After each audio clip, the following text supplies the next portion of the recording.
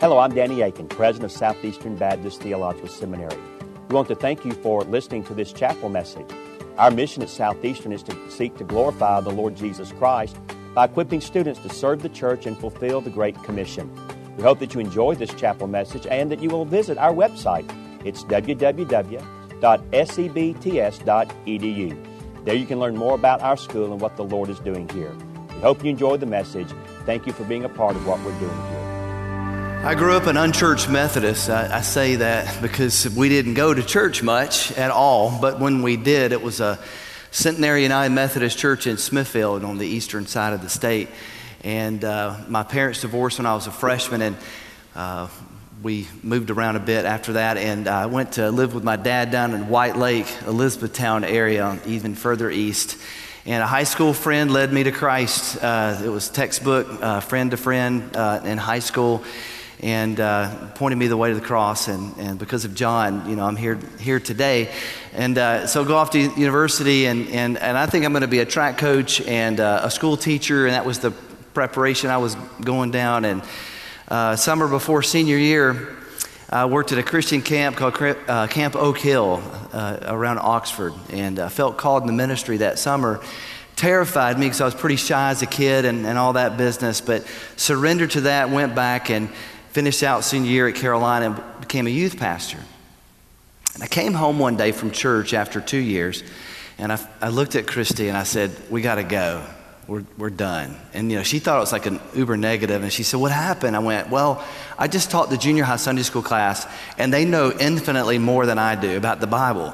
Because I didn't grow up in church, and I'm like day by day, week by week, and when junior highers know more than you, it's a pretty good idea to go to seminary. So we went to Regent and had a great experience on one hand, but on the other, I was in such a hurry. I did not enjoy it. And it is such a joy to get to talk to you today, to talk to you a little bit about the enjoyment of these years. And I know they're hard. I know when I went, I thought it was going to be like this glorious, revival for, several years of my life, and it wasn't. It was more of a boot camp, but it was beautiful as I look back. But I was in such a hurry that I didn't know how to live in the moment. I didn't know how to live in that day and to savor that and to cherish the godly people around me that were pouring into my life, and I couldn't get out of there fast enough. And I did. I got out fast. I checked out earlier than I wish I had. And I went back to Durham, and I pastored my first church. And I led that church from 90 members to 30. It no longer exists. It's gone. And through that experience, it was one of the toughest experiences and one of the most beautiful experiences of my life, in that there's beauty from ashes, and there's beauty in brokenness, and there's beauty in not always having it easy. And so we started just asking the Lord. We had about $400 to our name. Joy and Zach, who are now 27 and 25, were like 3 and 1. We were broke. Our rent was done. We had nowhere to go. And Christy went over to a prayer meeting at Providence in Raleigh with a bunch of ladies, and a bunch of older ladies who are now my age. And they seemed old to us when we were in our late 20s. And I put Joy and Zach to bed, and I got out experiencing God. And it said in that passage that we read that night from Genesis 12:1, "And the Lord said to Abram, 'Leave your country and your people and go to a land that I'll show you.'" And it was one of those times I can count on this hand where the Holy Spirit grabbed me in my heart, and I began to weep in my pajamas in my bed, and I wrote in that book, "Yes, Lord, we'll go." Because I had gotten a job offer from my father-in-law in Houston right before I read that. And the job offer was to do manual labor in the back of his oil and gas shop in Katy, Texas, outside of Houston. I could live upstairs with my wife and 2 children in his home, and I would make minimum wage, and there was no health insurance. Yay. And we knew we were supposed to go. And so we rolled into Katy, Texas, and unloaded the U-Haul and had $100 left to our name and lived with our parents. And Christy grew up Baptist, and I just said, the Baptists seem pretty normal. Let's try the Baptist life. And found out it wasn't necessarily true, but it was a great start for us. And we said, "Is there a Baptist church in the neighborhood?" And there was. It was called Kingsland Baptist Church. And for a year of our life, we sat on the back row of this church, and I cried every Sunday. And I began to taste grace in a fresh way. Because see, when I got there, I felt like a complete failure. And I felt like this is not what I'm supposed to do. I'm going to be a school teacher and a track coach or something, or work with him for the rest of my life, my father-in-law. But I didn't really know what to do. And so I want to talk to you today from one of my favorite passages, one of my favorite books, in the book of Nehemiah, chapter 1. So if you've got one, turn it on or turn to the first chapter of Nehemiah. And to look at how God uses the things that don't seem like big deals to really alter your life. The things that we call small or inconsequential are really fingerprints of the Lord on our life that we don't always recognize. And in the book of Nehemiah, if you'll notice in the very beginning, it says the words of Nehemiah that happened in the month of Kislev in the 20th year, as I was in Susa, the capital, that Hananiah, one of my brothers, came with certain men from Judah. And I asked them concerning the Jews who had escaped and who had survived the exile, and concerning Jerusalem. And they said, the remnant there in the province who survived the exile is in great trouble and shame. The wall of Jerusalem is broken down and its gates are destroyed by fire. Father, we pray over this short passage of Scripture that it would be transformative in our hearts and minds today, that it would speak to us in a way that is so much richer than simply more knowledge. So we open our hearts and our minds and pray that it would affect our hands and feet as a result, that we would live differently. And Father, I pray for anybody that's discouraged today, that's just tired from the seminary journey and wondering why they're here. Would you so be a breath of fresh air by the wind of your Spirit through this word to them today? In Jesus' name we pray. Amen. The power of this simple question changed the history of Israel, and it changed the history of the world, and it changed your life. I don't want you to miss that. All that's happening in this moment are two brothers who are shooting the breeze, and one guy in exile asked his brother, how's it going back home? That's all the text says. How is it going back in Jerusalem? Now we know from the text that Nehemiah is the cupbearer to the king, to Artaxerxes. Favored position, but it's still in exile, and it's still a favored slave type or, servant type position. It's not the greatest where he is, but it's better than back home. And through the context of a simple question, the history of Israel was transformed by a guy who knew nothing about rebuilding a city. He's a cupbearer. He didn't get his construction science degree from NC State. He didn't know anything about walls and engineering and weight and physics. And some of you come to seminary like I did when I went. I was a physical education major because I wanted to continue with track and coach track. And so when I got to seminary, I'm sitting around with a bunch of guys who had been undergrad religion majors at Christian universities. I felt so behind. I didn't grow up in church. I didn't study that in undergrad. I'm sitting there so intimidated. And I think God takes great delight in such opportunities because he gets such glory through our brokenness. And our weakness, his strength is perfected. And so you got a guy in Nehemiah. You got a guy like you. Got a gal like you sitting there going, what am I doing in this great place with all these smart people sitting around me? You're sitting here because God brought you here. He's crazy about you. He's crazy about his glory and his renown on the earth. And he's crazy about your assignment that awaits you, or the one that you're already in. And I want us to understand here the power of a hinge moment.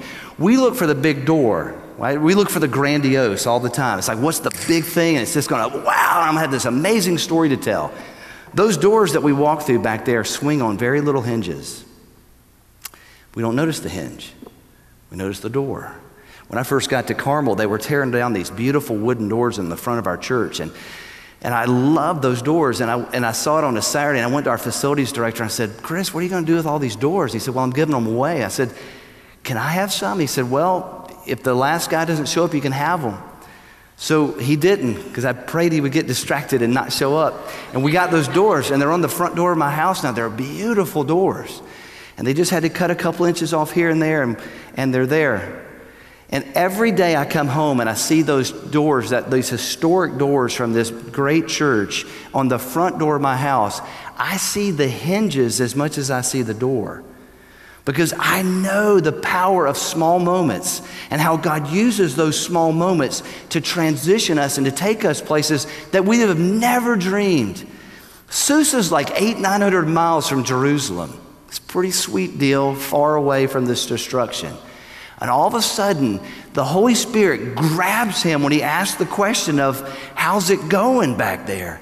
And I want you to sense in history, just indulge me for one quick second to just do a timeline for you and to see how one little guy's life has altered history, okay? So, all's cooking along with Israel, this, Saul, David, Solomon, United Kingdom, all's well, on the surface. And then it splits, right? In the year 931 BC, remember? This United Kingdom splits, and here we go. You've got the Yankees in the north, called Israel, and you got the sweet tea drinkers in the south, called Judah, right? And then in 722, they don't listen. They don't listen to the prophets. They're rebellious. They're hard-hearted. He says, don't do it this way. Do it my way. There's blessing in my way. There's curse in this way, and they don't listen. And so in 722, the Yankees get taken away by the Assyrians.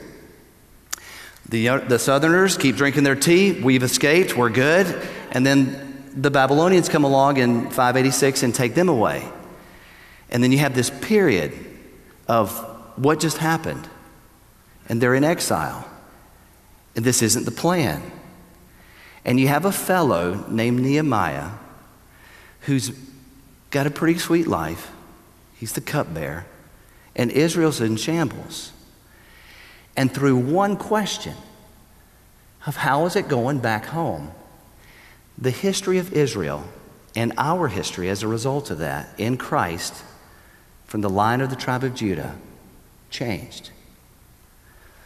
So stop looking for the grandiose, stop living for tomorrow, and live in the moment and look at the hinges. So one assignment for the rest of this day, just if you want to take it for the week, cool, at least for this day, look at every hinge of every door you walk through for the rest of this day. When you go out of the chapel, when you go to lunch, when you go to class, when you go home, just stop for a moment, and I want you to imagine how much that door might weigh. That one back there weighs a lot. And there's a little hinge for them, on the set of doors that hold them up, and they weigh nothing. Even if they're large hinges, they don't weigh much in perspective. And I want you to ask yourself, I want you to pray, God, give me discernment to see the fingerprints of your movement in my life. Where are you working? What are these hinge moments? I don't want to miss them. I don't want to be so in a hurry that I miss it. Because what's happened here is, there were 3 waves coming back from exiles. Zerubbabel brings back some, about 50,000. Ezra brings back a couple thousand. And then this Nehemiah guy shows up who's got no experience. He rolls into town. And this wall that's been down for over 100 years is rebuilt in 52 days. Why? Because of God's faithfulness. But because one guy asked his brother a question. It's very Hebraic. Hebraic thought is beautiful with the asking of questions to answer questions. We want all the answers, and we're just going to go our merry way. I would suggest that you learn how to ask good questions as you leave this place for the rest of your life. The paradox of learning the Word in this journey is the more you learn, the older you get, the more you feel like you don't know. It's this odd thing. Like the more I've learned of this over the last 30 years of my life, the more I recognize that I don't really know.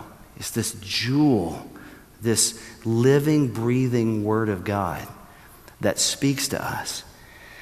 So to encourage you, first and foremost, I want to ask you, I want to implore you, guys, rest in the sovereignty of God. Rest in His plans and His purposes. The things that look like detours and mistakes and failures and stepping backward, they're all a part of God's will unfolding for your life. I remember when we were in Houston, I was working for my father-in-law for a while that first year, and then I started working with the students there, and I also had a paper route. So I was tired. And I remember slinging the papers one night in the inner city of Houston. I was slinging, it wasn't the Chronicle, it was an Investor's Business Journal actually, and it wasn't the inner city, it was around River Oaks, which is a really affluent area. And I started just having a really good pity party about 4:30 in the morning in the middle of Houston. And I remember just getting madder and madder. And I'm like, I've been to Chapel Hill. I've been to seminary. Why am I throwing newspapers in Houston, Texas? Up until that point, I had never been west of the Mississippi River. I was a small town kid growing up.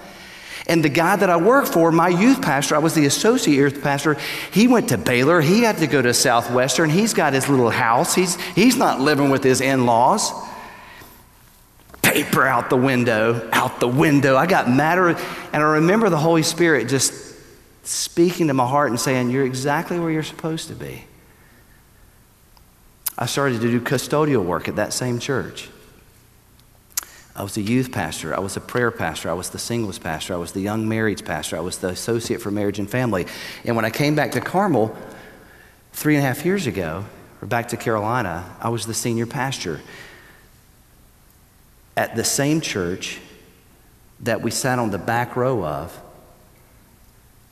20 years prior, weeping, not understanding what was unfolding in front of my eyes. And I say that to testify to the goodness of God in the journey, and that when in the darkest, His presence can be the sweetest. So it's not about success. It's not about bigger. It's about faithfulness. It's about being true to the call that God's placed on your life. And guys, I want to tell you right now, God has a plan and a purpose for you, and it is for Him to glorify Himself through you. Your life counts, man. You might feel like God has forgotten you and He doesn't know your address and all such things. He does. He does. He does. He does. Don't fall prey to the lie that it's not worth it. It is. One of my historical mentors that I love, love, love is William Wilberforce. I'm obsessed with his life and his movies and his books. And if you've not heard his story, I'll just tell you very quickly. There was a guy named Dr. Bulge, a guy named Isaac Milner, and William Wilberforce. And you go, what do they have to do with my life? And I'll tell you this, everything. William was that brilliant guy, 5'3", tiny guy who served in the British Parliament for 40 years, 3 days before his death. Slavery finally abolished in the entire British Empire. Gave his life to that. Wrestled with, should I be in Parliament or should I be a preacher? And he grew up in this unchurched family, but his family sent him to live with his aunt and uncle who were holy rollers, and they were afraid of them. They were Methodist. And Methodists in that time in British history they were called the enthusiasts. They were the holy rollers, and they were looked down upon because of their fervor. And so he's wrestling with, life and what should I do? And he's going to take a long journey to the French Riviera in a coach, and it's a 1,500-mile journey. It's a weeks. It's not get on the plane and go. It's looking at your one companion going, so what's your family like, right? Kind of like awkward. You're looking at each other for weeks. And he invites his buddy to go named Dr. Bulge. And Dr. Bulge says yes, and then he backs out. And William, who's on this journey to find more, what Christ looks like, but he's skeptical, asks this guy named Isaac Milner. He sat in the same chair as Sir Isaac Newton at Cambridge, the same one that Stephen Hawking sat in. In other words, Isaac Milner, that sat across from him, was one of the smartest guys on the planet. And he also loved Jesus. And for weeks, with his intellect and with his heart, he shared the gospel with William. William ends up giving his life to the gospel ministry through Parliament, but it was through the backing out of an appointment of Dr. Bulge and this giant of a man. They were quite the odd couple. William's 5'3", about 110, and Isaac Milner was said to be a giant, and this odd couple gets in the journey, and his life changes. Slavery in the British Empire stops. Slavery in this nation is affected because of that. Why? Because one guy backed out of a trip, and another guy got in the coach, and the little guy comes to Christ. Those are hinge moments. Hinge moments have happened all around you and are continuing to happen. You just got to look for them. They're not mistakes. They're not backups. They're not wasted days. God redeems every moment of your life to further His kingdom and His plan and His purpose through your life. You're not here by accident. You're here for a reason. God's reason. Know that. So just take a deep breath and rest in His sovereignty. You planted a church in Boston for God's purpose. Would you have ever thought that 10 years ago? I don't know. I don't know your past. But I think all of us sit in certain places and go, really? How did I get here? Through the hinge moments of God's activity in your life. So rest in his sovereignty, guys, just rest. But I want you to notice the phrase in verse 4 that says, as soon as I heard these words, I sat down and I wept and I mourned. So on one hand, I want to encourage you to rest in God's sovereignty. Like you're here for a reason. I bet you looked at a bunch of other seminaries as you prepared for this one, and you're here, and God brought you here for such a time as this. But some of the drivers that will keep you in the game, that will keep you in the saddle 10, 15, 20, 30 years from now in the ministry are found in that phrase. Is that you've got to have a burden for the gospel ministry, and you've got to have a burden for the people that God calls you to. Because otherwise it's just a job. And when it gets hard, and it will, because ministry is not just all rose petals, right? There's tough stuff. Death, unexpected death, all kinds of things happen in ministry. If there is a brokenness in your heart for a people, for a place, that's what gives you an anchor to endure. They say that's one of the things that gave William the ability to endure for 40 years of contentious parliament debate. His love of the word, his prayer life, and his community with the Clapham sect.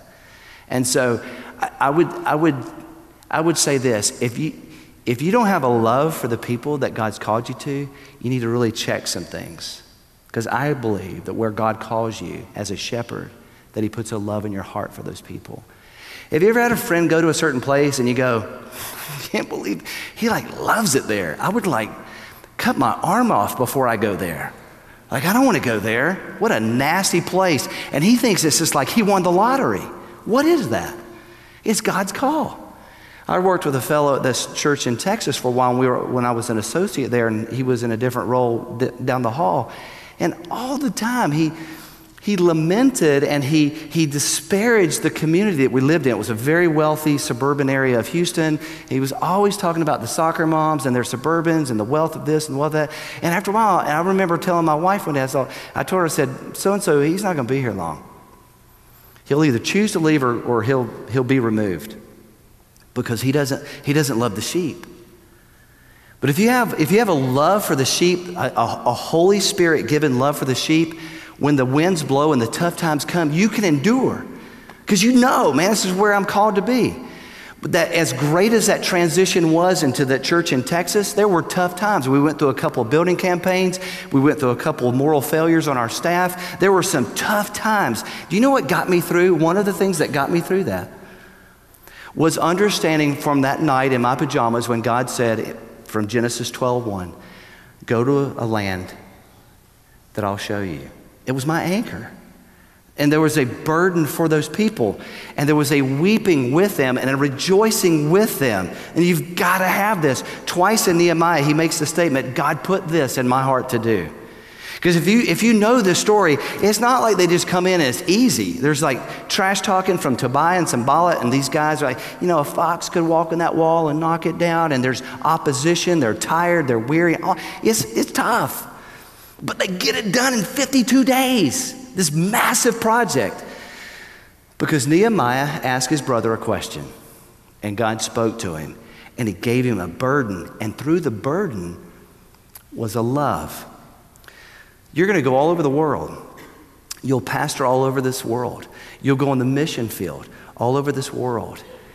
And I pray that as you go, that God births in you such a love for those people that's tenacious, that you fight for your sheep and you love your sheep. And when the sheep bites you on the ankle, because sheep do bite, that you stay and you love and you lead and you cast vision and you don't run from that.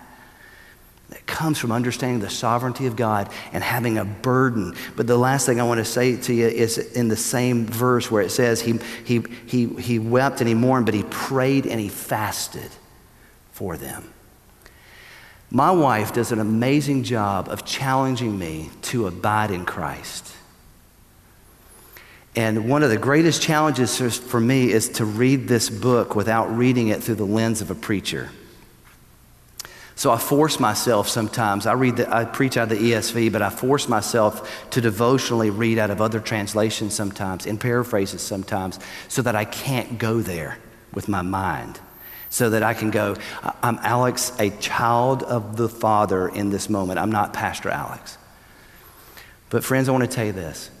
You're super excited about all the knowledge you're learning, and you should be. There's a wealth of knowledge. This is the living Word of God. Soak it up, live in it, grow in it, and all such things. But know this, if it becomes a textbook and it doesn't become a book that God speaks to your soul from, you will crash and burn.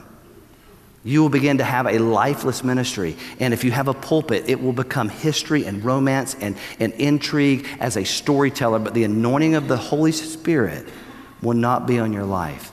Jesus said it this way, if you abide in me and I in you, right, you can bear much fruit. But if you don't, you can do what? Come on, you're masters, people. Come on. Starts with an N. Nothing. This is hard to say, wasn't it?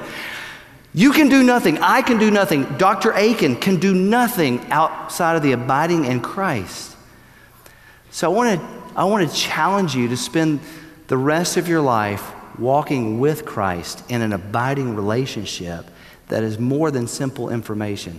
Here's what I pray every Sunday when I open the Word before Carmel. Father, we thank you that this Word is the living Word of God. But we ask that it would not be information today alone, but it would be transformative. So whatever we hear in our hearts and minds, may it find its way into our hands and feet. Right? That's the goal, is that this book speaks to us as leaders. So I want to pray for you that the Lord would encourage you today. I know in a room this size with this many students that some of you have asked the question recently or have been reminded of it in this moment. Why am I here? Or I am so tired or I'm so broke that I'm ready to get out of here and get going with ministry. Don't rush the process. I wish I had had more wisdom to be patient in the journey. Enjoy these days. You're living, even though they're hard, some of the best days of your life right now. And they're preparing you for the next season of life, which will be the best days of your life. You're in a good place, right? So can I pray for you for the wind of the Holy Spirit to encourage you? Father, I ask in Jesus' name that you would embrace every brother and sister in this room who might be weary or who might be on top of the world for that matter, but that we would rest in your sovereignty today, that we would recognize those little hinge moments that don't seem like a big deal, but they are. Help us to have discerning hearts to see them and to rejoice in them. But Father, we also pray that you'd give us a burden for that place where we're going to serve, that place where we are serving, that we would love deeply. And we recognize that we can't love unless we love you back and love out of that well of your love. And Father, I pray over my friends in this room. I pray over the faculty. May we abide in Christ. May we recognize our complete inability to do anything outside of that. And yet the joy of fruitfulness in our lives when we do, because you're so faithful. So Lord, would you encourage by the wind of your Spirit those in this room today for the sake of the gospel. In Jesus' name, amen. Thank you again for listening to this chapel message from Southeastern Baptist Theological Seminary.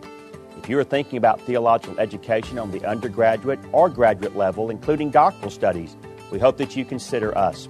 If you also find these chapel messages encouraging and a blessing to your walk with Christ, we hope that you will consider financially supporting Southeastern.